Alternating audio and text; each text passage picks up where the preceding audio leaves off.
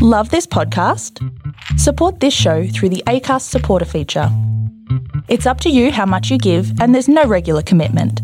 Just hit the link in the show description to support now. Here's a cool fact. A crocodile can't stick out its tongue. Another cool fact, you can get short-term health insurance for a month or just under a year in some states. United Healthcare short-term insurance plans are designed for people who are between jobs, coming off their parents' plan, or turning a side hustle into a full-time gig. Underwritten by Golden Rule Insurance Company, they offer flexible, budget-friendly coverage with access to a nationwide network of doctors and hospitals. Get more cool facts about United Healthcare short-term plans at uh1.com. One size fits all seemed like a good idea for clothes. Nice dress. It's a t-shirt. Until you tried it on. Same goes for your healthcare. That's why United Healthcare offers a variety of flexible, budget-friendly coverage for medical, vision, dental, and more. So whether you're between jobs, coming off a parent's plan, or even missed open enrollment, you can find the plan that fits you best. Find out more about United Healthcare coverage at uh1.com. That's uh1.com.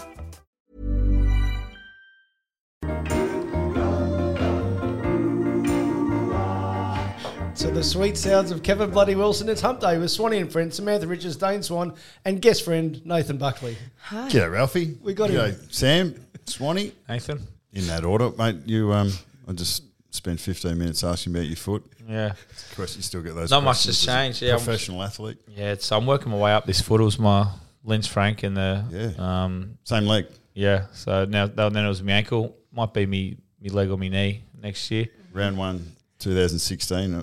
Wasn't a great night. No, it wasn't a great night. We got our ass kicked, and I lasted 40 seconds.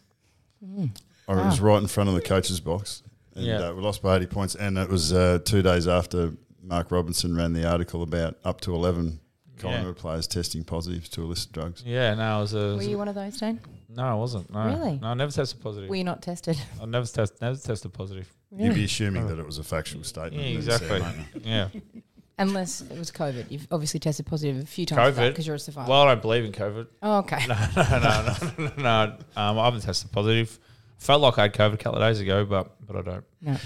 That's probably the 40 beers you had. Well, mate, as I was just saying before, it's like it was a huge. I haven't had a week like that in a while. Like with the 2 weddings, 2 recoveries, and the 4 race days.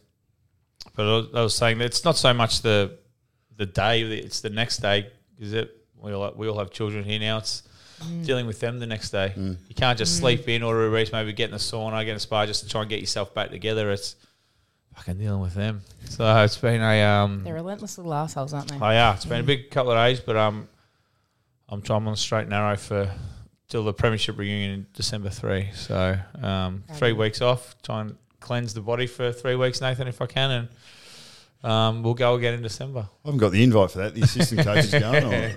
I'm not sure. In fact, I haven't been to any of them. Yeah, well, we haven't had one for a couple of years. I don't even know when. I don't know where. I think it's at. Well, I don't want to say this in case people come, but I actually don't know where it is. I'll probably look and check. But well, they can catch you the day after, of course. Of course, they can. If they We're having a With cruise. tape. No, we're having a cruise. All right. We're having a Swanee and Friends cruise the day after. Now, hang on. When you say the word cruise, it makes us sound very respectable. Barbie boat. But it's more of a boat party, I'd say. It's quite nice of them to Down put the it Yarra. Yeah, down the Yarra. Oh, brilliant. It'll be wonderful, won't Can't it? leave early. No, this is. I've got a premiership reunion this weekend over in Adelaide. 1992 premiership side at Port Adelaide. 30 years. You going? Oh wow. Yeah, I'm going to head over. That'll be good. Yeah, I was a young whippersnapper. I was 20 years old. They just took the piss out of me flat out. So it'll be probably going back to get bullied again. You keep in contact with any of them? Yeah, I had actually had brekkie with Roger Delaney, who played for Fitzroy, and he was fullback. He's a good mates with Purdy. He was the fullback of our team, and he was one of my best mates because he used to kick the ball out to me pretty much every time. So, just staying sweet there. But, yeah, he's in good shape. And Tim Ginniver, George Fiacci, guys that you wouldn't know at all, but they're legends over in Adelaide. I'm 2 degrees of separation from that grand final. How? Yeah, how? So Glenn Hutley, and I can't tell you how many times for some reason, I never got this type of feeling when I did a podcast with Crawford and Hurdy. Right. But with Dane, I'm thinking like I'm talking to my mates I've played at Glen Hutley level with some of the things that he comes out with. Right. But we were having a footy trip then, and Mick Smith was our coach, who played for Sydney, South Melbourne in the early 80s. Right. His best mate was playing. Who'd you play that day? Was it Westies? We played Glenelg. Glenelg. Yeah. His best mate was playing for Glenelg in the grand final, and Mick kindly knocked on his door at 6 a.m. and asked for a stubby of that morning. That morning. Went well. So Scott Salisbury was the captain. John Fidge was a guy that... Fidge, he that could fight. He played for the D's. Was he up in Brisbane as well? Yes. I think? Yeah, yes. So he was the full forward for Glenelg. Yeah. Clayton someone? The half Rod Jamison was there. Yeah, Clayton Lamb was was half forward. That was his best mate. Yeah, there you go. Yeah. Where did you play? In the middle? Yeah, played in the guts. And you got the medal, didn't you? Yeah. Yeah. Yeah. What's it called over there? The Jack Odie is the Norm Smith. Yep. Yeah. Huge. Now you've just been in wonder while Sam's been rebooting everything at Dane, playing, just giving back to local community. Is that a hole in your CV that you never managed to play at country footy and all that, just on a rotational basis? Not really. I mean, Swanee's telling me that sometimes the coin's too good to hand up. Man of the people, Nathan. No. Well, that and you like to suppress the flesh. COVID's ravished a lot of these country footy clubs. So if I could go and spend 12, 16 hours of my time to help a local footy club raise some much needed funds, well, Nathan. Mate, you have me at hello. I've got. Exactly. I've stepped out of coaching, so I don't have to deal with these straight-faced lies. Speaking of which, I've never seen him commit himself to a rehab. For what he was just telling me, the regime's through the roof just to get back to the communities. It's good, mate. Well, you're still looking pretty fit though, Nathan, and you've only recently stepped away from the game. Do you think that it could be something on the horizon for you, giving back to Super Rules? You're talking about playing. Super Rules. Yes, I'm talking about playing. Super Rules. I know a club. So you're talking to a bloke who ripped his hammy off since retiring, has ripped his hammy off the bone and ripped a peck off the bone 3 months ago. So, nah. You could do what Dane does. Have you heard of tattoo numbing cream? Oh, yeah, that's really good for you. I tried that on my foot. Tattoo numbing cream. Yeah, or numbs your body. So I put it on. Numb the tattoo. Just didn't get. I had a huge bruise on my foot, on the same foot, and I was like, I can't kick. What am I going to do? So I put numbing cream on it. That's what I had to wrap it up in plastic 2 hours before the game, and couldn't warm up because I didn't want it to. Yeah.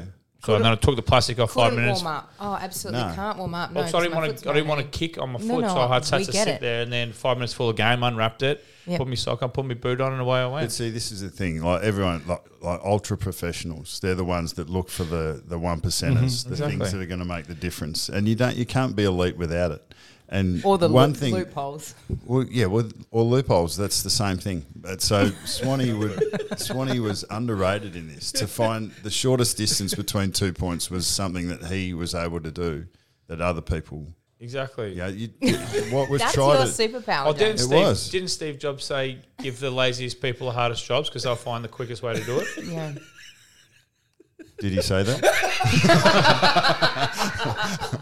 I think he did. I think he did. If not, it's now a T-shirt. Yeah, exactly. If not, a very other smart man made it up. A very other smart man.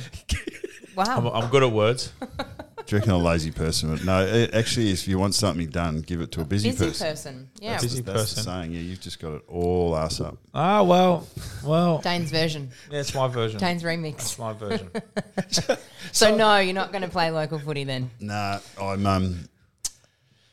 Yeah, it's interesting. I haven't even thought that the All-Stars game, I haven't really been interested in doing that. No. Part of the reason I didn't do that back in the day was because I was going to take it far too seriously. Everyone else would be trying to have fun, and I'd be which I think is known as the Richie Vandenberg medal. Oh, yeah, there you go. Yeah. Is that right? No. Well, I didn't. That's not a medal I wanted to win.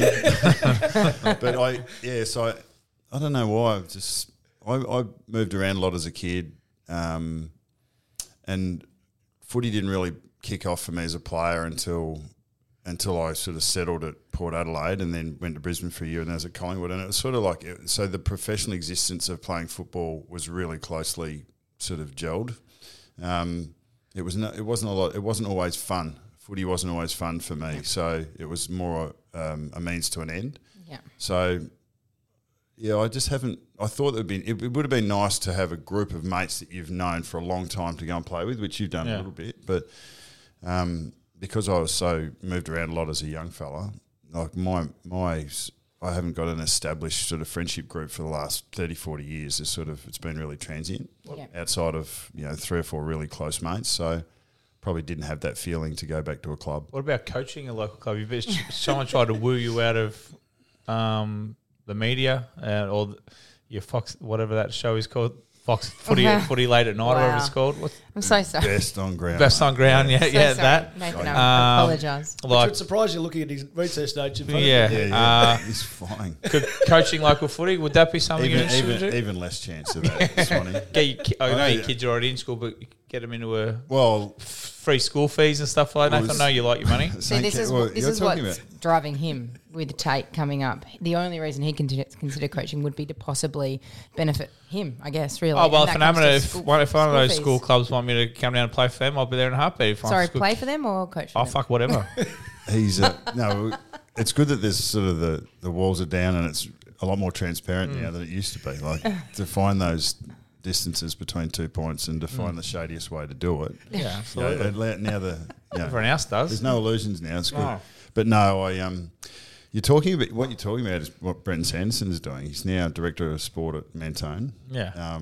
So he's got 3 young kids that are coming through, and I think education costs are sorted there, and he's coaching ball, and so he's exactly basically your prototype sort of I'm off the AFL retiree as a player and a coach is what Sando's doing. I have to go for a walk around the town with him or something and just pick his brain on how to do it. Well, I don't drink coffee, so you can get a juice. Point. Well, yeah, I'll get a smoothie. While you're getting your body back to, peak condition. You're going to box?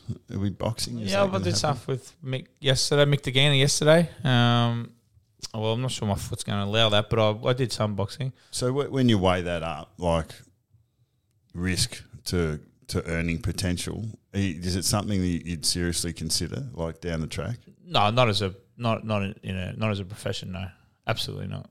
No. Enough, well, unless I was finding not enough coin in it. Unless I was finding Samantha or some, or Hang on. someone I knew I was going to beat very easily. If I was Hang on a second. Have you seen my rival? No, I haven't. Yeah. No, I haven't. I mean, the NRL boys, Sonny Bill, Paul Gallen, or Barry Hall. Against other footballers, yes, not against a professional boxer. Well, no, But they beat the shit out of me. now. But there's always a caveat to that. Like, if they said he's $10 million, I'd fight anyone. Yeah.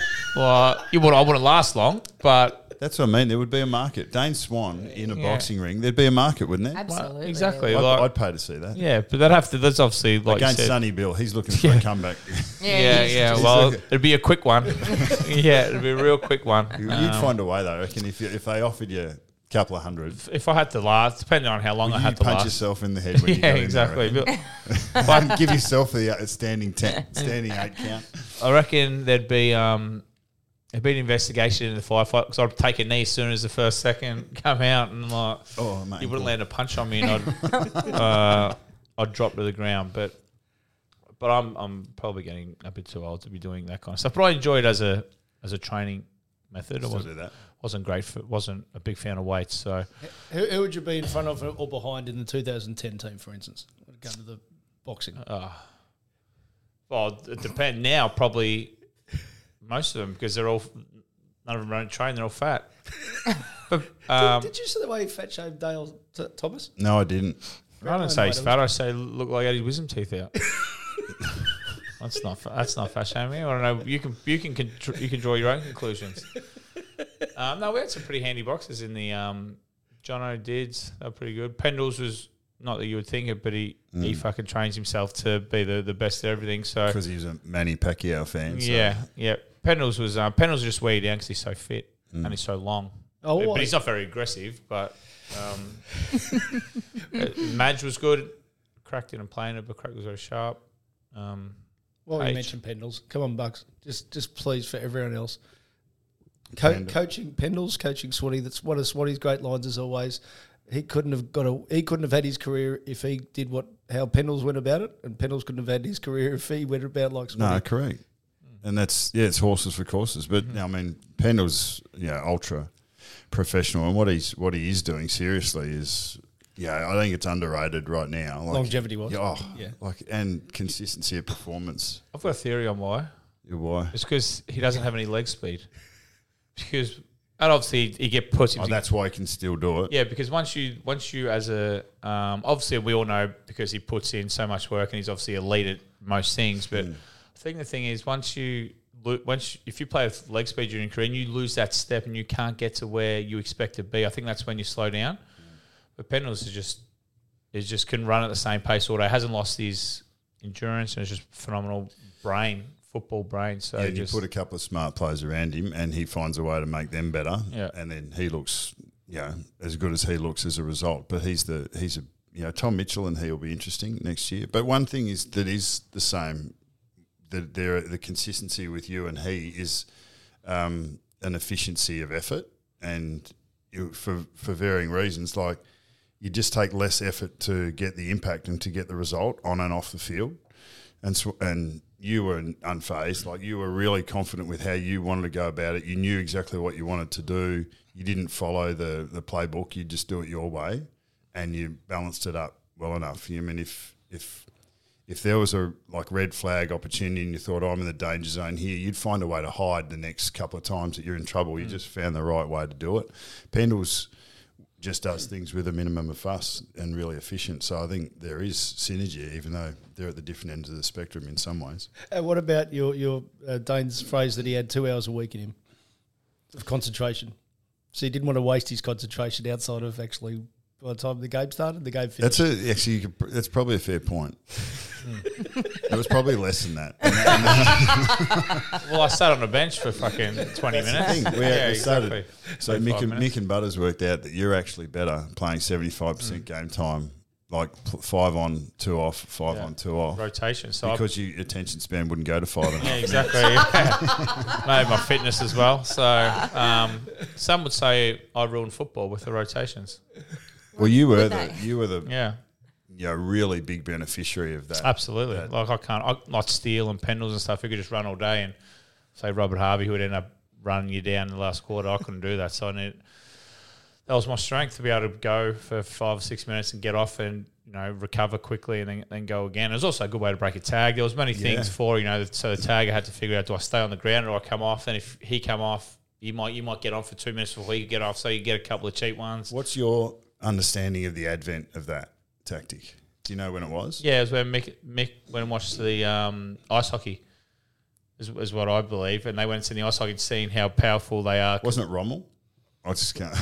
On the wall. Was it no plan survives contact? Yeah. Well, we heard plenty of that. But I was under the understanding it was from the ice hockey, and Mick said they keep up their power. So, and that's what I was good at. So that they asked me if I wanted to do it. I was like, no. I don't want to come off. Do you remember what year? So I remember it specifically being around the finals in 2007. Yeah. We played, so Sydney were a really hard man-on-man team, and they wanted their matchups, 21 matchups or 22 matchups, and they thought if they won as many of those contests as they could, well, then they were right.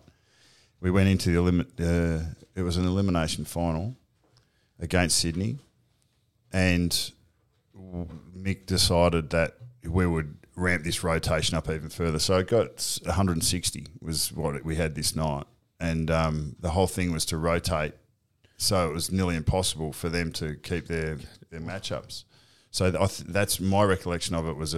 Yeah, I was going to say I started the preseason of 2008, so I wasn't. Yeah, well, I reckon it was brought in at the end of 2007. Butters, like you're already rotating a little bit, but it nearly doubled over a couple of weeks. We played Sydney in the second last home and away game, and then played them in the elimination final, and in the end went over to West Coast and won that game in overtime. Got beat by Geelong. And then got beaten by Geelong by 5 points. But that was, there was something that was done late in the season that actually made a difference and was an advantage to us. Yeah, it was definitely an advantage for me, definitely. But at the start, you're a bit hesitant. Like, why would I want to come off? Yeah. Like, I'm just starting to make me way. Like, I'm starting to go all right. I'm not coming off. But then, you realise I'm fucked by by 3/4 time, and by late in the quarters, you just don't have the same burst. So you're plodding, and then blokes who were aerobically better than me will get on top. And think, fuck, if I was having a rest now and come back on, I've got the same speed. Well, no, obviously you don't have the same speed from the first minute to the last minute, but the gap between your best and worst is much smaller at the end because you've been able to maintain a little bit of freshness throughout the game. Well, the training in Arizona sort of buffered, made that even stronger. So once you knew what the rotation process was going to be, like I wasn't a player anymore and I was out in the media for a couple of years, but you guys continued that. I reckon there would have been a shift in the type of training at Arizona. And it was like obviously well down that path where it was maximal effort for... Yeah. 300s and stuff Yeah, like that. for 90 seconds or so, and then a quick recovery, and then try and go again. So it was that. Yeah, it was all that stuff. And then to have that tactic, and then to train for it, and then you sort of got 08, 09, and then built towards 10 and 11 with that squad, with that same, and then all of a sudden you see someone sees a competitive advantage, and they put a cap on it. Yeah. Were you on the headphones Arizona bit? Was I what? What was the headphones incident? When we used our headphones up the mountain. Were you there for that? You would have been. What was that? When you weren't supposed to. Yeah. Were you wearing headphones? No. Of course not. I just didn't like walking up mountains. So you wore the headphones? Yeah, I wore headphones. Yeah, but then a couple other people copied me because they see me doing it apparently, and then we got hammered the next day or 2 days later. It was me, Benny Sinclair, maybe Calf. Maybe one more, and I could. Was this after being told you couldn't? Yeah. Which is fair enough. But I had no. I was willing to cop the punishment because the 6 hours of walking up that mountain was made a lot more. Was made easier by the headphones. So I was like, I'm going to get in trouble here. But what was coming through the headphones? No, just music that'll keep me. Podcasts. Keep me going. No, I don't think a podcast was invented back then. You were trying to imagine Swanee and Friends deep in the future. But we got hammered, absolutely punished for it the next. But like I just did it with a smile on my face. I was like, well, this is worth every second. Were you wearing headphones again? No. What are the most frustrating things with those Arizona trips was where you weren't allowed to go past Mick? Yeah. Like he made it his mission to finish first, and it wasn't on any physical. It was just on hierarchy. Yeah, and saying no, don't go past me. The worst things, those things, were the hikes. That's what it was. The Grand Canyon was great to see once, but then all you did was see the back of someone's Adidas for 11 hours. You didn't fucking see a thing. Like you'd stop for lunch, you'd all be exhausted. One of the hardest stages I ever did was when Butters made the midfielders run up the Grand Canyon. Did you ever run? That was solid. Did it once, and Jono had to take my bag. Dad said I nearly felt like jumping off. I was like. He goes, anyone wants to play? That must have been early because anyone wants to play in the midfield this year. We're running, mate. It's pretty solid. That was the hardest thing. Because as you're going up, you're losing oxygen because it's actually there is an oxygen effect with that as well. So a bit of altitude at the top of the Grand Canyon doesn't make a lot of sense, but it's there. And then you've got these false peaks, so you think you're there. Yeah. There's about 3 or 4 of them where you just think, that's as far as I can see, and that's the top. Then you get there, and then you go as far as you can see, and that's the top, but it's not. There's another 2 or 3. Was it hard for you knowing that Vegas wasn't far away? Yeah. We did go once. We did go a couple of times, to Vegas. We nearly got snowed in once. We had to drive to Vegas instead of flying. Oh. We usually got a couple of days off after Arizona, which was nice. But good timing after doing all this fitness training. Head to Vegas. I actually did some studies. Got someone, Blake McLean, to have a look at what was actually happening with the hemoglobin, because that's what you go there for, to altitude, so you can get a red blood cell count that helps you absorb oxygen, and that's how you get fitter. So we basically found out that the net impact was 0. Yeah.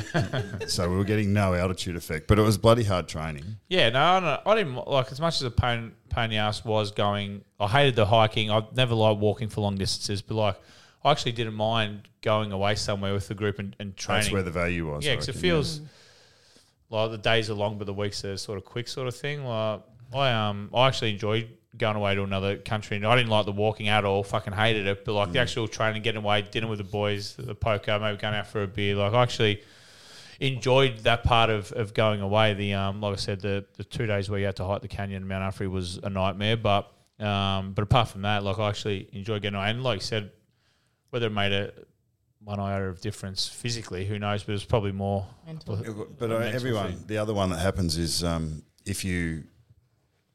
everyone basically turned up fatter like the next year because you knew you were going to train so hard. So you had a bigger off season because you knew you were going to. But then what the studies did show is that if you actually lose, a significant amount of weight, that buffers against the altitude effect for hemoglobin anyway. So you've got all these guys that are coming in pretty fat, doing 2 or 3 or 2.5 weeks of solid training and losing, a shitload of fat stores and dropping a whole heap of weight, which actually works against what we're trying to achieve there.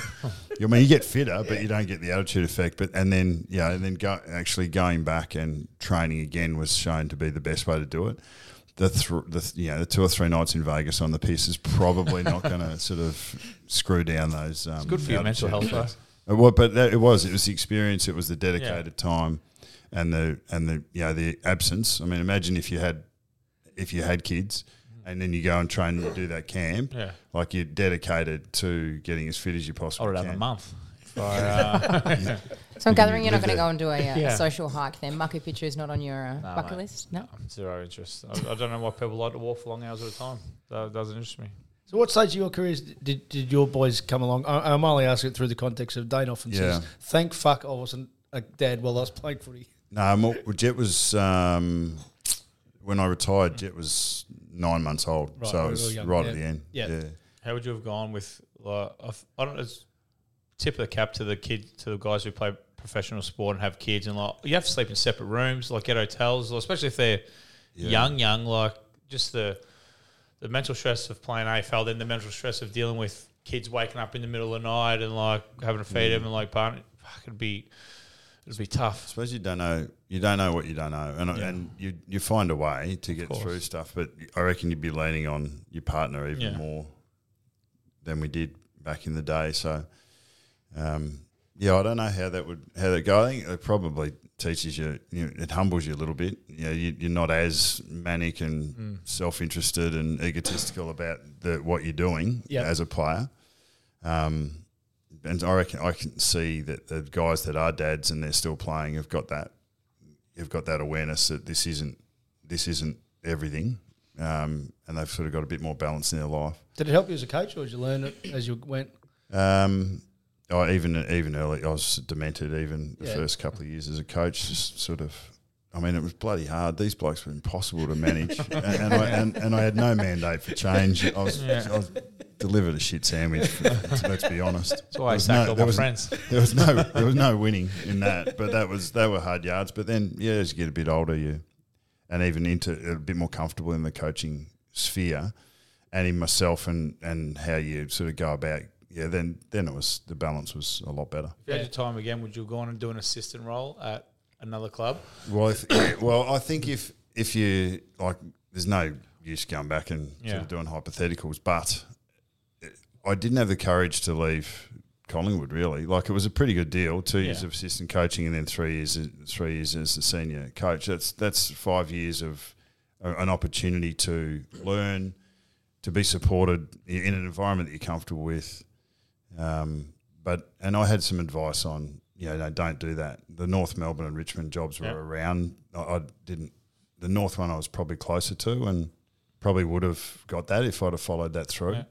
But going to a whole new environment and being a senior coach only 2 years out of playing, I still felt like I needed to do a bit more of a preparation, I suppose, as an assistant coach. But it was still really short. But the environment, as you know, the environment and the circumstances and that it happened was almost impossible for everyone. It was probably better. It would have been better for it not to happen. We spoke about keeping Mick on, asking Mick to stay for another 12 months or 24 months, and I think by that stage, Eddie and Purdy, that relationship had fractured a fair bit at the time. But you boys would have preferred it, and I reckon it would have been better in the short and long term. Yeah. Oh, I think so. So, but for Pendles, who's going to walk straight into coaching, would you say go somewhere else first? I'd recommend him to go and see another environment. Yeah. I've been so blessed and fortunate to be at Collingwood as a player, then assistant coach and a senior coach. I mean, I wouldn't change anything because it sort of leads you to where you are. But I did have advice to go elsewhere, and I would advise anyone that's in it that you've actually got to get out of the bubble. There's so many different experiences, even though you're in the same competition at the same time. It's just the differences in culture, the differences in people, different ways of seeing things. I think you learn and absorb so much more when you're in a different environment. And would you coach AFL again? Because you seem so much more relaxed now and so much less stressed than what you were when you were coaching. Like, your best on game, you seem just way more relaxed, and you might not enjoy yourself more than you would be. Yeah. Certainly appear to be enjoying your life more now that you're not a senior coach. That obviously you got to be fucking mad to be a head coach, and it takes up so much. And obviously the stress can wear, especially at a big club like Collingwood. Would you think you want to do that again, or are you happy doing what you're doing now? I've never been asked that, so it's an insightful question.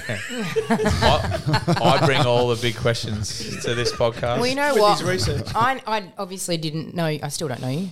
I didn't know you beforehand. I saw you as a player, as a viewer. Then I guess most of my exposure to you was as a head coach, and now I've seen you. I work in the media as a media professional, and I think you're brilliant as a media professional.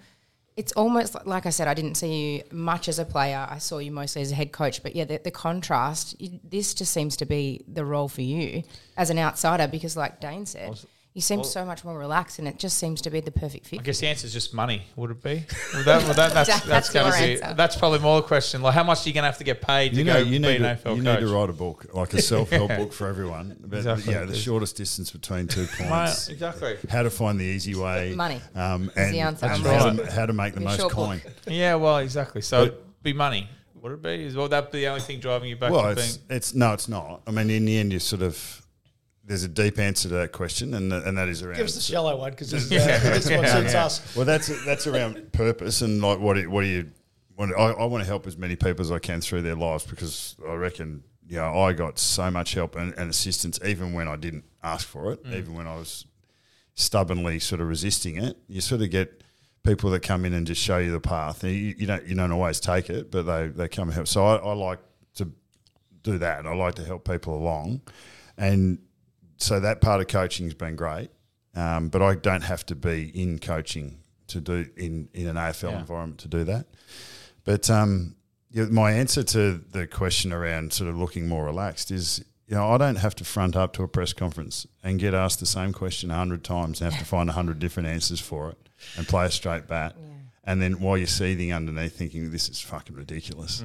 So, I mean, not having to be in that situation, which is is your interface to the world. So, yeah, it is bloody frustrating when you try and address an issue and it just keeps coming back around and you say, look, this is the only reason this is as big as it is because you keep asking about it. And I'm not being specific about anything, but it's just like everything is the microscope on everything is just so fierce, white hot. And Collingwood, you ramp it up, 2 or 3 times. So dealing with that, I found it really hard not to take it personally, especially early in the first half of my coaching. In the second half, I probably gave less of a shit. So that was, I found that, I channeled my inner Dane Swan and just decided not to give a fuck as much. And it actually, then it actually frees you up from carrying a lot of that baggage. But I felt like it was nearly my job to fight all these fights at different times. That generally the fires that you started that I was trying to put out. But life was a little bit. It is a lot easier without having to deal with that. Without the Rat Pack. Well, that's it. Press conferences. If you could be a coach without press conferences or without, because basically, like you said, you're speaking for every situation that's going on in the football club. You're the face of it. When really your talent should be applied to coaching. You should just be able to do the coaching, do what you're good at, and have someone else speak. It should be one footy manager. One of my great strengths but great weaknesses is I take too much responsibility for things. So it's great in terms of that you can help something be better or that you can put your focus and energy and efforts into fixing this but then if you're taking responsibility for something that someone else has done, you can that's a slippery slope because at the head of an organisation the mud sticks. So I actually got myself into hot water when I would accept responsibility for things that weren't quite working in the environment or with an individual choice or a decision that had been made. You're the figurehead, so you have to take responsibility. Took me the lessons of learning that and just realising that, hey, you don't have to take on everyone's baggage. But You're taking responsibility for some of your acting on Best on Ground? give me some feedback. It's not great. I would see this is the win-win scenario that I find myself in Best on Ground. If it actually comes across like I'm half okay at it, well, then that's good. Yeah. If it comes across like I'm shithouse, that's even better.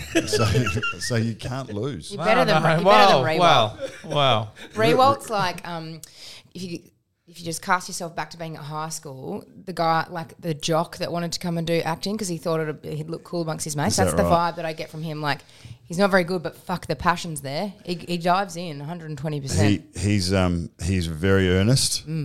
He reminds me he reminds me of me when I had my head up my ass a little bit. Is this Nick?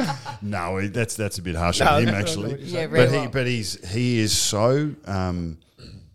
He just wants to be the best at everything that he does. Yes. The work that he does off the commitment that he has to what he's doing, like whether it's a broadcast of a game or going in a Best on Ground, the ownership that he feels to contribute to the environment that he's in is next level. Like he's super professional. He's brilliant the way he goes about it. What made you say yes to that? To doing Best on Ground. He's still stuck. Like because you've just pivoted. So like, what made you think this is the one for me? Because I'm sure you got offered a fuckload of media gigs. Best on Ground. What was that? So, you're missing time at the Botanical. I know you love going down the bot. Like you. I haven't been there for ages. Okay. No, I don't go there. Too cool for me. It's not very Dane, is it? Gilson's more. Oh, is that your go? Is that your go? Boys Okay. are in the Gilson. Okay. That it's sort of celebrity was the one that I said yes to that would probably be a bigger question. Hang on, stop. We need to address this right off the top. About this time last year, we get a listener question.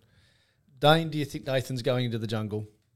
And Dane said, no, he won't be because I bumped into him recently and he told me he wouldn't. Good. I'm glad I did. you brought this back. You said you were at a mate's farm up in. And he So said, you lied. That's exactly what I said. He said if but I didn't say I wouldn't. He go said to if he jungle. I goes said, did there, you? we've got issues. Yeah. See, I'm not. So we've got You issues. lied. You Straight lied. faced lies. I may have lied at Collingwood. You lied outside of it. You lied to me. One thing I can tell you is I did not lie to you. Hang on. You misheard. This is Hang on. all from the Book of Swan. How do you miss her here? I'm on a mate's farm versus I'm in the jungle. It's very different. Because I did go up to a mate's farm. Oh, loopholes. That's from Dane's playbook. Yeah, well, see, you can't be disappointed when you actually get some of your own medicine coming back. Fair enough. How can you actually be disappointed? Oh, at you it? know. And what do you mean we now have issues? We've had issues all along. We have.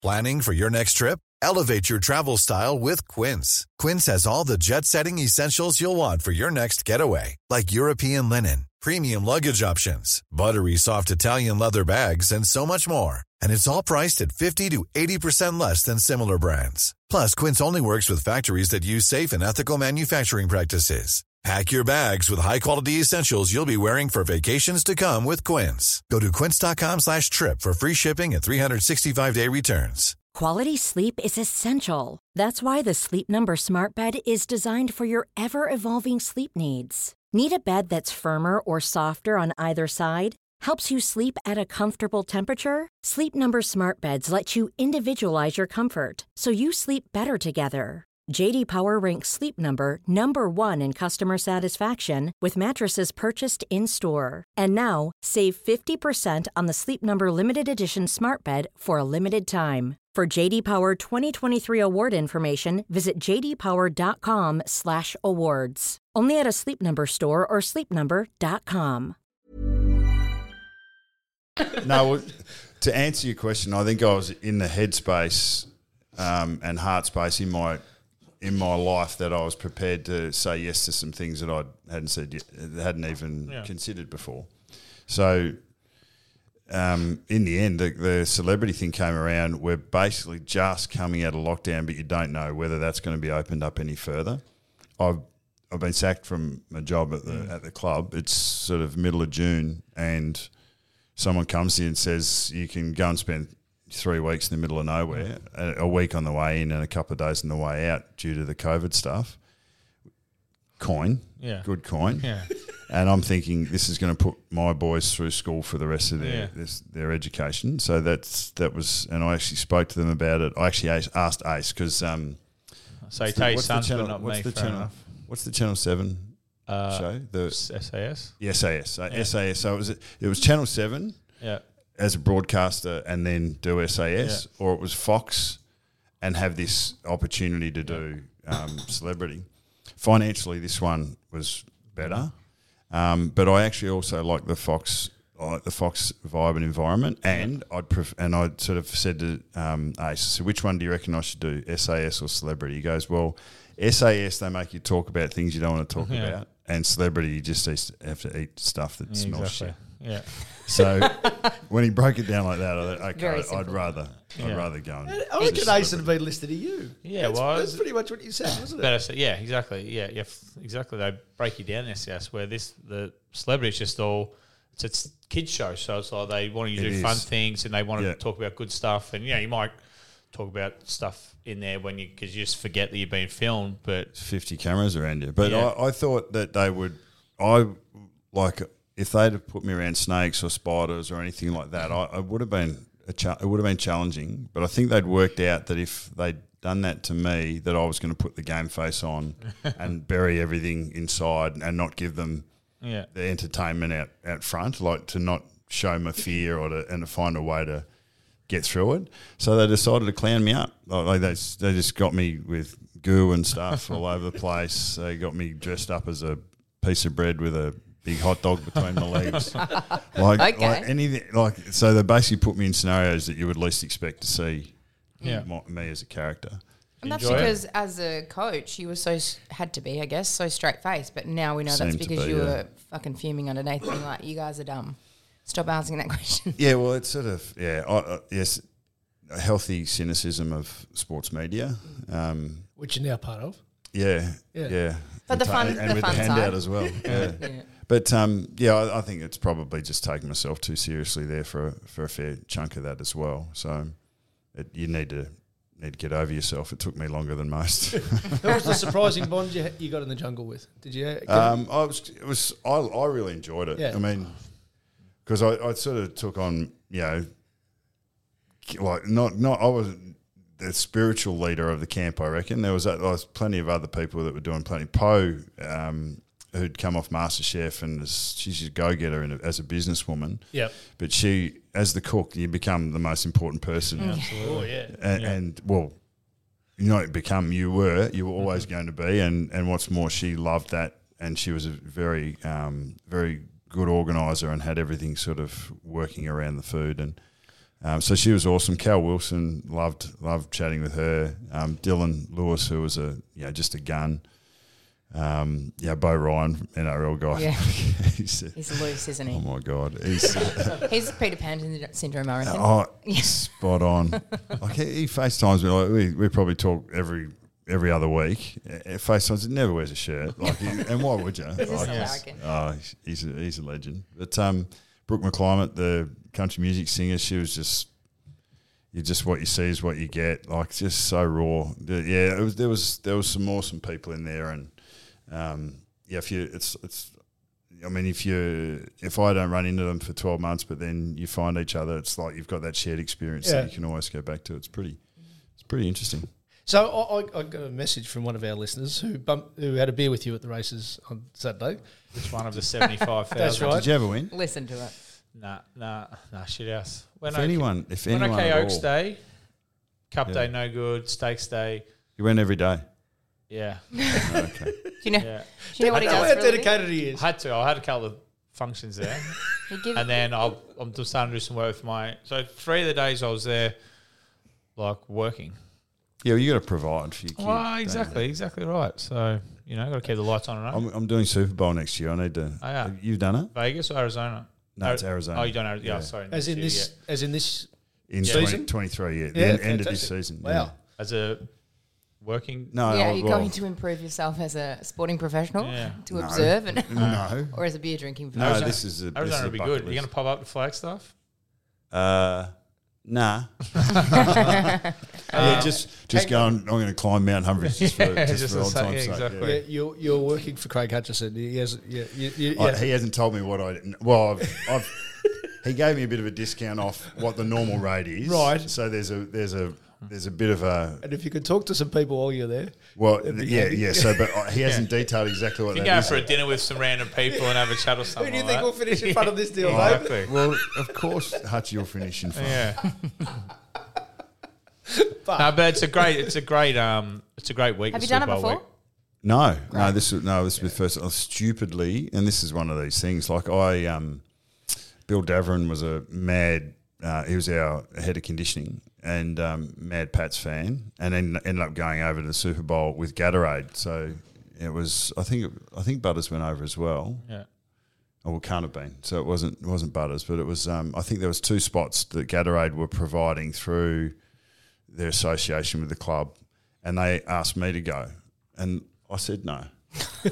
What? Why? I think because you're the senior coach, February. you need to be there, and if I had that opportunity 100 times over, I would go 100 Yeah. times. It's just stupid for me Yeah. not to take that opportunity. Exactly. Well, it was just ridiculous. But Yeah. then again, hand it over to Bill. He was a Pats fan. He saw that was the Seahawks Patriots one where Malcolm Butler sort of cut it off. So he's had a life moment and I'm happy that happened. But I should have been there. It's a great week, and I think the golf the golf I'm tournament. going to that on Saturday. Yeah, the party hole. Yeah, the party yeah. hole, which is a par 3, which is So it's like this is. It's how all golf should be played. I don't understand why the best players in the world need silence to hit a golf ball. And same with tennis. It baffles me. It's one of my bugbears. Yeah, it's one of my pet hates. Well, it's probably the people that are actually going to watch it aren't really that interested in screaming and shouting for 5 hours. Yeah, but even just like golf, you can't even just like talk to your mate, you know. So, but like, it has to be dead silence playing golf and tennis. It baffles me. They're the best players in the world. If they were, visually impaired golfer or tennis player, someone got to hear the rattle of the ball. Fair enough, but Roger Federer can handle a bit of noise playing some tennis, in my opinion. Yeah. Tiger Woods, if you can't concentrate hitting a golf ball because someone's fucking booing like Happy Gilmore booing you behind. I don't know. I think they're a bit precious, those sportsmen. It's just all convention, mate. And silence is deafening. It probably is louder. Yeah.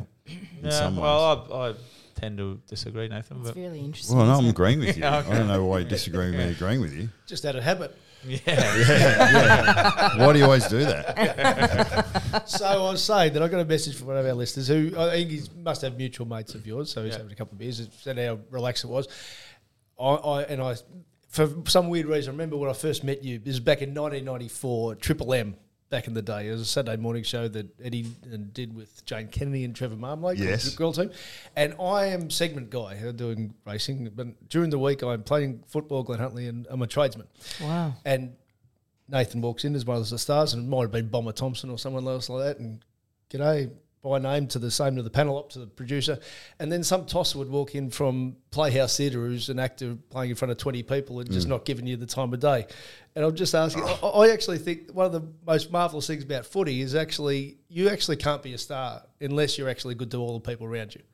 Is that fair or unfair? Yeah, it's a team game, and when everyone sort of looks out for everyone else, then you go better. And it teaches you habits in broader society. I think it does. Celebrity Get Me Annie would be one of the things. Or did you seriously? Because you played.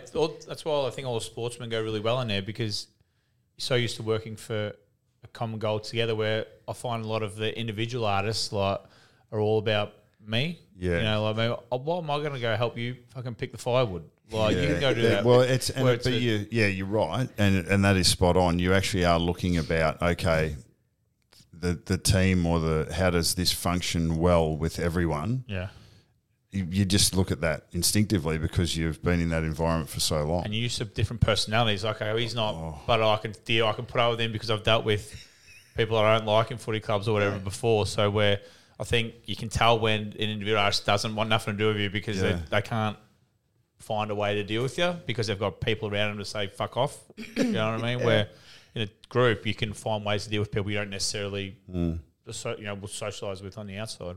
Well, and because you always had a job to do together for an agreed outcome. But like when I got to the end of Celebrity, I looked around and I thought the ratio of those people, team players to individuals, was starting to turn the wrong way. Yeah, I reckon I could do another couple of days in here. I was at the end of my tether. So, but that experience was good, and footy does teach you that. And it took me longer than most, to be honest, because I was so single-minded and determined. Yep.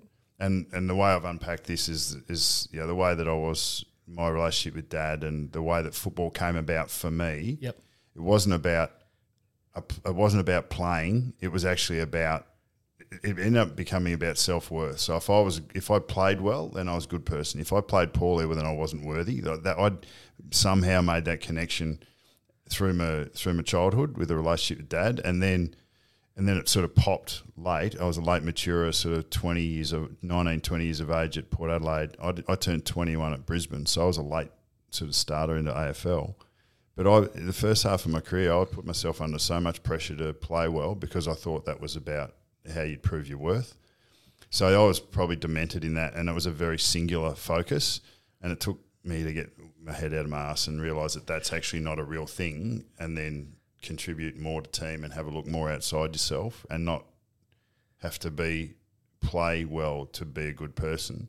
Let that go. And the second half of my career was so much more engaged, so much more enjoyable and satisfying because I didn't put myself under as much. I think that's why a big problem is in today's footy, that kind of because of the media scrutiny, the social media, and why there's such a boom in mental health problem with AFL football, so why it's so much more common now. It's because everyone puts so much pressure on themselves to play, especially at a big club. You play shit, you're going to get fucking hammered on social media, you're going to get hammered in the media all week, and then it just takes some types to be able to just push it back. So it takes a few years to learn that now, how much scrutiny is in the AFL players. There is more scrutiny than there's ever been, and that's not going to go. It's not going away. It's not going south. It's going to go up, unfortunately.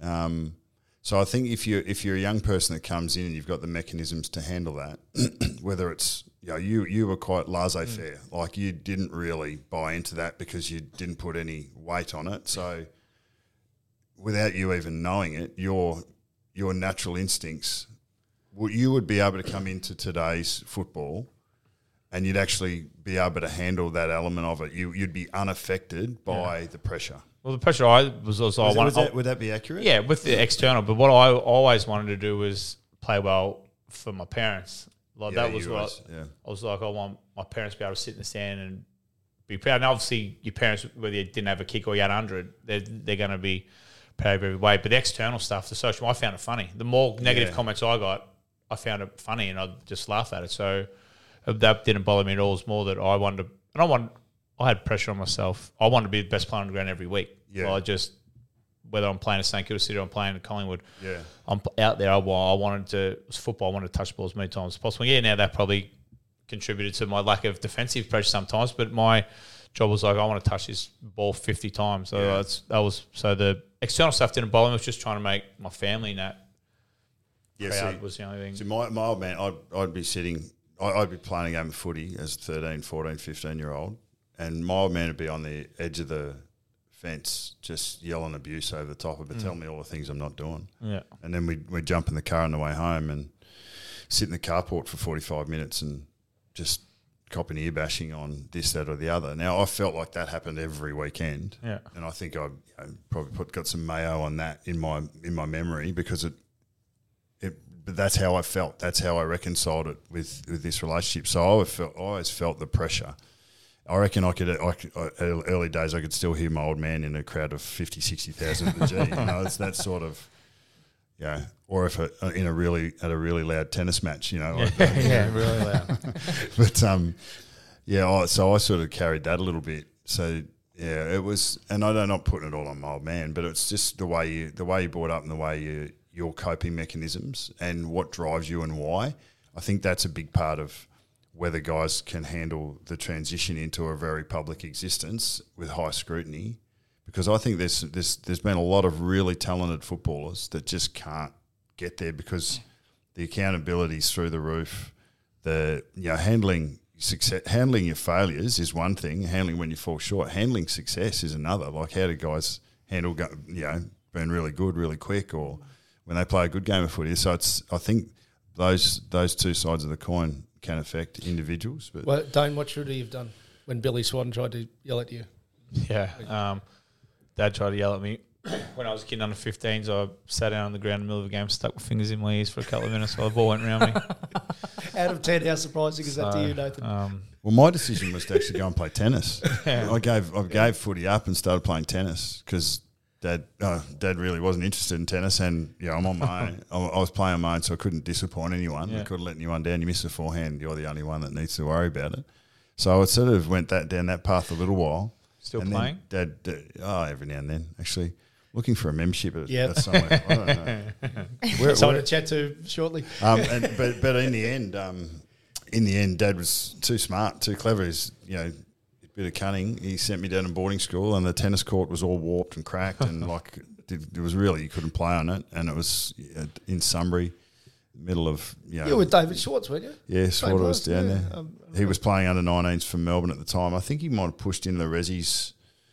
It was 88, 89 that I was there. Finished sort of year 11 and year 12, boarding school, middle of Victoria. Actually had some of the priests that have ended up in the big house were the ones that used to take us to the footy. Ouch. So yeah, that was dodged a bullet there. So Just to round off my point from before, though. wasn't attractive enough. Just to round off my point from before, though, even when you were putting pressure on yourself as a young fella at Collingwood, you wouldn't have tolerated. The club wouldn't have tolerated you being an arsehole of the third trainer. But in acting or in an individual sport, you can be a prick to people. And that's what I'm saying. That's the great thing about footy clubs, that actually you got to straighten up and actually be everyone's part of your team. Yeah, I reckon, you don't suffer fools in that. Like when there's... But then once again, that becomes a little cultural as well, because... there's good ones and bad ones. There's ones that are too hard or too manic, and then there's ones that are too soft and let everything go through. So finding that balance is tough, and I think that shifts and evolves depending on the group that you've got, because you can't be the same all the time, I reckon. But you're right. Yeah, the game doesn't suffer fools, and you get weeded out pretty quick, or you have to change your behaviour. Yes, and there's some. The very small minority that find a way of pushing through. So we'll say, like this bloke, one of the most intelligent blokes getting around. Like did that make it harder or easier for you? No, I see. This is the interesting thing. So the Rat Pack always becomes, well, not always, but it becomes a topic of discussion. And what I'd suggest is that the connection between each of those guys individually is always very different, because I don't think you weren't, how many of you were there? 4 or 5? Yeah, probably. There's a couple that try to sneak in there now. What did you call the guys on the outside? Yeah, they're mice. The mice. There's a couple now that there was a lot of hazing that was going on. Yeah, there's a couple now that finished just trying to fucking creep their way in there to get some street cred. But if you had to give me 3 words to describe the Rat Pack, like, just give me 3 adjectives to describe what you were in your heyday, in your element. What were you? Loyal would be the first one. So what were your values? To get in. You had to have been in trouble on or off the field. You had to have done something. No. What were your values? So loyal. Loyal. Yeah. So that meant that if I fuck up, you're not allowed to tell anyone about it. Yeah. Okay. We're loyal to Great each other. Values for different reasons. Loyal. One in, all in. Yeah, say we were fun. That's what we wanted to be. Yeah, and we were hard on the field and hard off it. Hard on. Yeah. I think that resonates with me. So yeah. So maybe he could have been part of the Rat Pack. Is that what you're saying? Because I'm thinking, I've talked about this many times. I'm a loyal guy. Thinking about the Rat Pack, well, we weren't wasn't as much fun back then. We weren't just clogging up the list, even though you did obviously feel that way because you got rid of most of them. But Yeah, we need to touch on I we need didn't to touch on consider you list cloggers as well. That's It's what I just said that we you weren't. guys didn't want to listen. So none of you. Well, you were about the only one that And that's why was you're cagey. You were cagey enough to work out. yeah, well, I This loved Collingwood, so I change. didn't want to No, really it's go. good. But it's not that anyone was forced out. It really was that that the way that the leadership wanted it to be, and it's not just the senior coach, but the way the leadership wanted it to be wasn't the way that some of these blokes wanted it to be. So Well, yeah, was I ever close to being traded or anything like that? I reckon you were closer to I reckon you were closer to being punted when I was a player or an assistant coach before. Yeah, no, I generally don't know. We had a few heart-to-hearts and D&Ms Yeah. and where you'd pull the wool over my eyes. And, and I'd They just went well. And you walk out and you just say, he's really listening. My performance How didn't did you really do drop that? off though, apart No. from that was all. That's what I cared But about. I reckon we actually got to the point where, look, mate, if you're going to, you were actually smart enough that when you stuffed up, that you didn't take anyone down. You didn't take anyone, well, not that I know of. No, never. That No. You sort of left the nest to go and do your Well, it's stuff one of the Rat Pack later on. One of the Rat Pack values. Yeah. You didn't bring anyone down with you. So we were a good bunch of boys. Yeah. Loyal. So we're talking about we Fun, were. hard on and off. Got it. You talk about the pressures of pre-social media or lack of pressure in some ways. I inadvertently stumbled over this story. We were doing a little lunch earlier this year, and without even knowing, the great Paul Williams is in the audience, and you got him up and you started talking about Paul and Mick McGuire. I actually ran into him a couple of days ago. Who, Paul? Paul. Yeah. And there was Chatham House rules, but this is one thing I asked you before we started this, if I could ask you about. So just tell people what it's like a 90s footy start for people who not know it. Well, there was a bit of focus on me at that time, sort of going to Brisbane, and that happened real quick and my head was still spinning. But I ended up at Collingwood after that 7 months at Brisbane at the end of 93, so pre-season starts in November. And it was the first pre-season I'd ever done because I played basically 3.5 years all year round, sort of up and Darwin season, Adelaide season, Darwin season, Adelaide season. So anyway, get to Collingwood, staying at Coventry House across the road, and just about to start a pre-season. And Mick McGuire was basically the guy who would take people under their wings and show them the ropes, and that's where the hazing starts. And so you sort of realise as you go on. So that was basically like train hard. He would have had the Rat Pack ideas. There would have been a few back in that day. Yeah. Oh, it was probably The whole 90s era was the Rat Pack. It was actually a jock pack. There were 3 or 4 of them. Yeah. That had very different values to the majority. So, so Mick, one night and Paul Williams had been there for a couple of years. Tassie boy was already starting to really become a great player.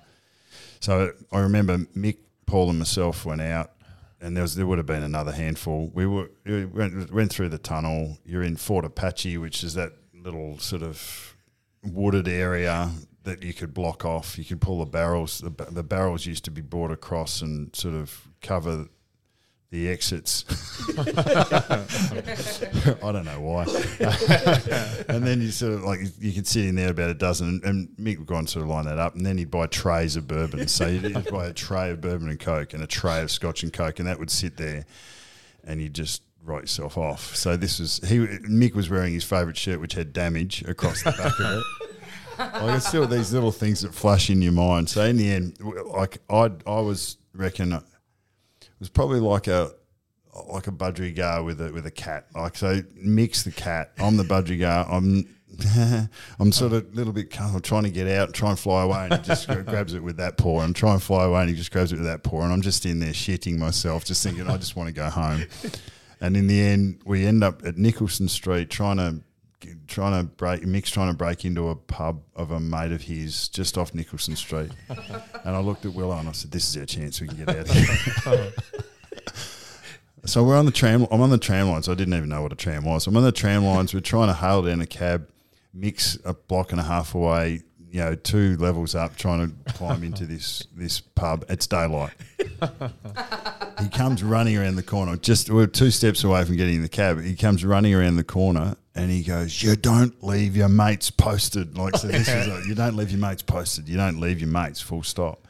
And he just, and I said, "Look, we're just going to get out of here." And he took 2 steps towards me, and before I even knew it, he just crossed me, like a right cross, like bang, right on the chin. And I reckon I might have even gone down on my knee, and I've gone, "What the fuck?" Like, this is before I played a game of Collingwood. But that was so what I learned was What are the takings? sneak out better. Maybe do it out of a busy populated area because you're easier to spot in open space. But no, it was that was welcome to Collingwood, and Mick was definitely a hard on and off. He was definitely loyal, and he was definitely about fun. And he's coached a heap of premierships at Keilor, he's such a good footy mind. It's really interesting that he hasn't got back into an AFL environment. I mean, he's been on the edges and on the fringes. He's very earnest. He's got solid beliefs in the way he sees the game, and that might turn some clubs off. I think that maybe it's the whole package. He's probably struggled early for consistency, like out of his playing days and early in his coaching days. Maybe there was a bit around consistency and reliability, but I don't know. I really don't know why. I'm just pulling that out. Yeah, does he want to? He was at saying, I don't know. That's another good question. He's as passionate about football, and you're talking. I was talking about little tracky. Oh, well, he's like. He the way he talks about the game, I think he's an underrated resource in football terms. But he's not going to. They're not going to put him in front of a camera. He's not as presentable. He's not kept himself presentable, so he's not sort of sexy in that regards for a broadcast. But for a behind the scenes guy, and actually like grassroots, like the number of young players that he helps along, and just wins their hearts and minds. My cousin played under him. Yeah. And he ends up finding the best out of everyone. So on a pure coaching level, I think that from my understanding, he's as good as they get, and he tactically knows the game really well, and he's driven. He's really passionate about it. So he's probably doing what he's really passionate about. Yeah. Just left field one to fish with. We had I had Brad Scott at Kooyong here, which is where we're doing this for a chat. It happened to be half a year later. He ended up being a required coach, to use Scotty Cummings' line. Okay. But I asked him about Mad Jack Dore, just out of left field, and he had the room in the palm of his hand. It was the most awesome chat of all time. Away from the cliched questions about coaching, what's your moment where you go, gee, I'm so glad I did this with this player, that you go, and it's got nothing to do with actually on-field success or anything, but just feeling that it was just great being involved on a one-on-one basis. Yeah, well, I don't know what the Magic Dore. It was about getting him back to health. Obviously. Yeah, maybe even just that one game of footy. Yeah. In the end, it's interesting. I think when you've been in the job for long enough, it's not the ones that everyone knows about, as you said. I'm not. I've got a couple of specific guys in mind, but I'm not going to say their names. But we were just talking about coming into the industry and having talent, but not really being able to find a way to still your mind or to keep yourself on the straight and narrow to be able to handle the rigour and the accountability of the caper. There's 2 guys at Collingwood that I basically sat down and said, look, I reckon you're better without AFL football. Yes, and that's not that's not in the job description, but I think when you're looking out for an individual, playing AFL, if you listen to Twitter and if you listen to the fan sites and if you listen to the demented supporters and rusted on supporters of each club, this is the only thing that matters. Winning on the weekend is the only thing that matters. And I think the irony is that when you actually realise that it is a thing, but it's not the only thing, and that there's other parts to you and to your life that you actually can find the balance to win more, funnily enough. But some guys just can't. They blow themselves up. They can't handle it, and I reckon their mental health and well-being goes south, and you're a worse version of yourself because you're exposed to that environment. So there's a couple of guys that I actually helped manage out of AFL football. One bloke actually went and took a contract at another club, and that lasted, a short period of time. And then now he's chasing, something that he's really passionate about, less scrutiny, less pressure on performance. Still is a really talented footballer. But, in the end, I think you've just got to find what resonates with you, because I worked against, I suppose, who I really was for a long time. But when I let that happen, I was much happier. And I think being happy is the first thing that you want people to be when they're involved in an environment that you're a part of. To finish with, you're unique. I just forgot to ask him. I would have asked him, but you're unique in this because I met you through the Footy Show days. Yep. You know who gave him the most pleasure? Who shit Ed Moore at his peak out of me and Dane? Well, I don't know. Probably you. Probably Who you. got the best praise? I don't know. I copped a couple of good ones. I copped a couple you of would good have ones. seen a post. But see, one of the biggest sprays I've ever seen Ed give was to the group after Mooloolaba. That was a beauty. But you weren't involved in that. I wasn't. No, I wasn't. I was not a defecator. I was not. That means shitting. I didn't know what that meant till then. Fuck, that was an all time one. The old put your hand up. No, you're not going to get in trouble. It's like, oh yeah, bullshit.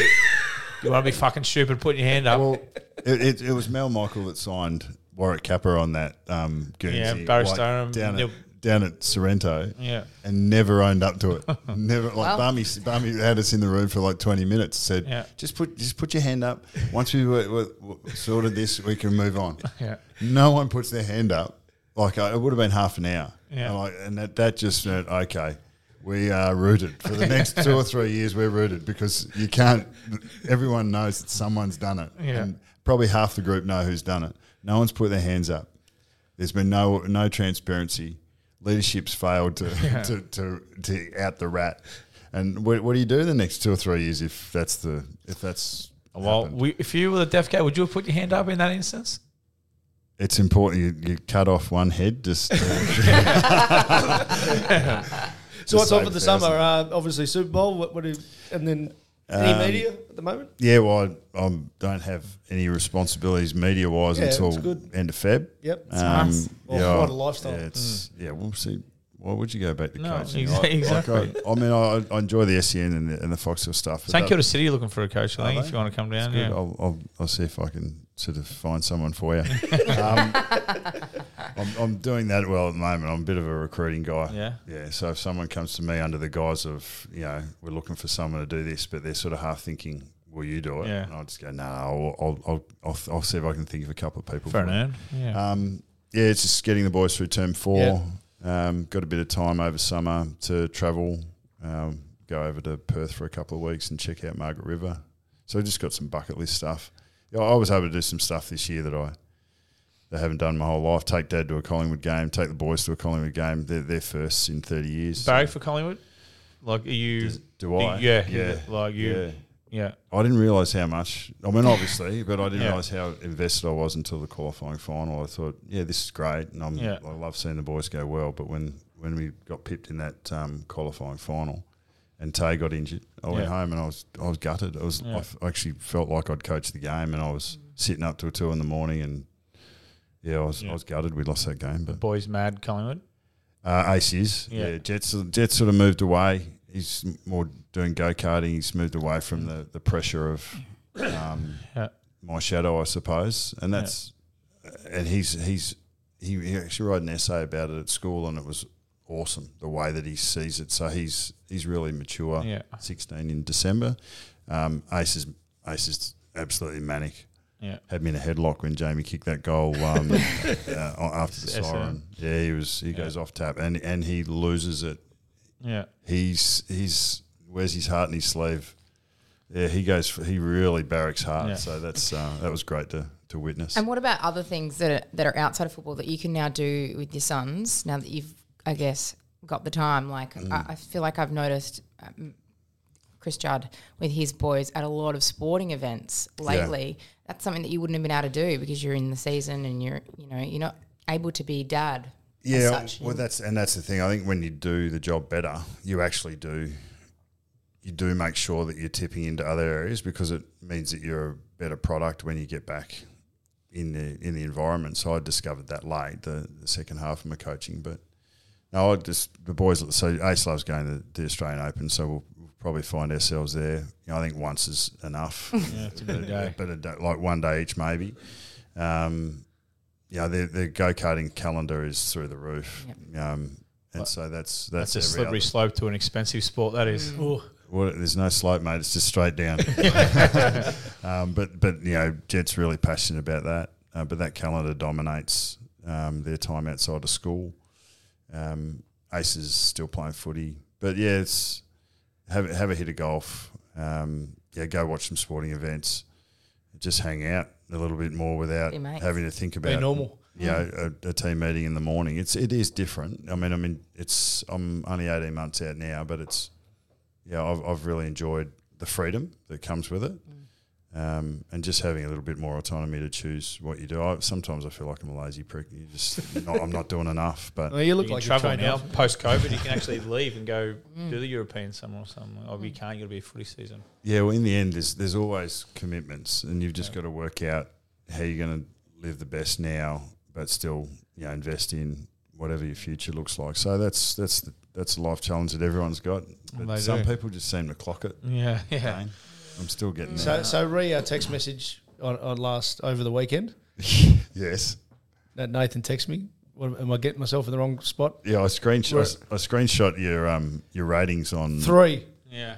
Your rating was a 3. There was a lot of. If you look at Spotify, we've got 5 stars.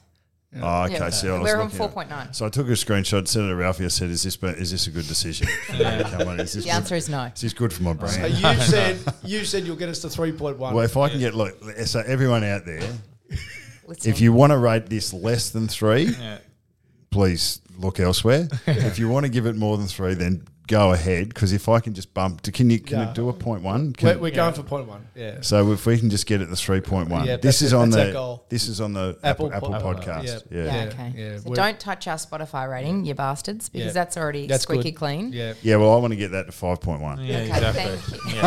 High achiever.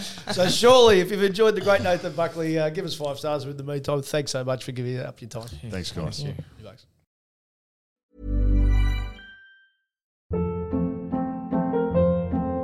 Hold up. What was that? Boring. No flavor. That was as bad as those leftovers you ate all week. Keke Palmer here, and it's time to say hello to something fresh and guilt-free. Hello Fresh. Jazz up dinner with pecan-crusted chicken or garlic butter shrimp scampi. Now that's music to my mouth. Hello Fresh. Let's get this dinner party started. Discover all the delicious possibilities at hellofresh.com. Planning for your next trip? Elevate your travel style with Quince. Quince has all the jet-setting essentials you'll want for your next getaway, like European linen, premium luggage options, buttery soft Italian leather bags, and so much more. And is all priced at 50 to 80% less than similar brands. Plus, Quince only works with factories that use safe and ethical manufacturing practices. Pack your bags with high-quality essentials you'll be wearing for vacations to come with Quince. Go to quince.com/pack for free shipping and 365-day returns.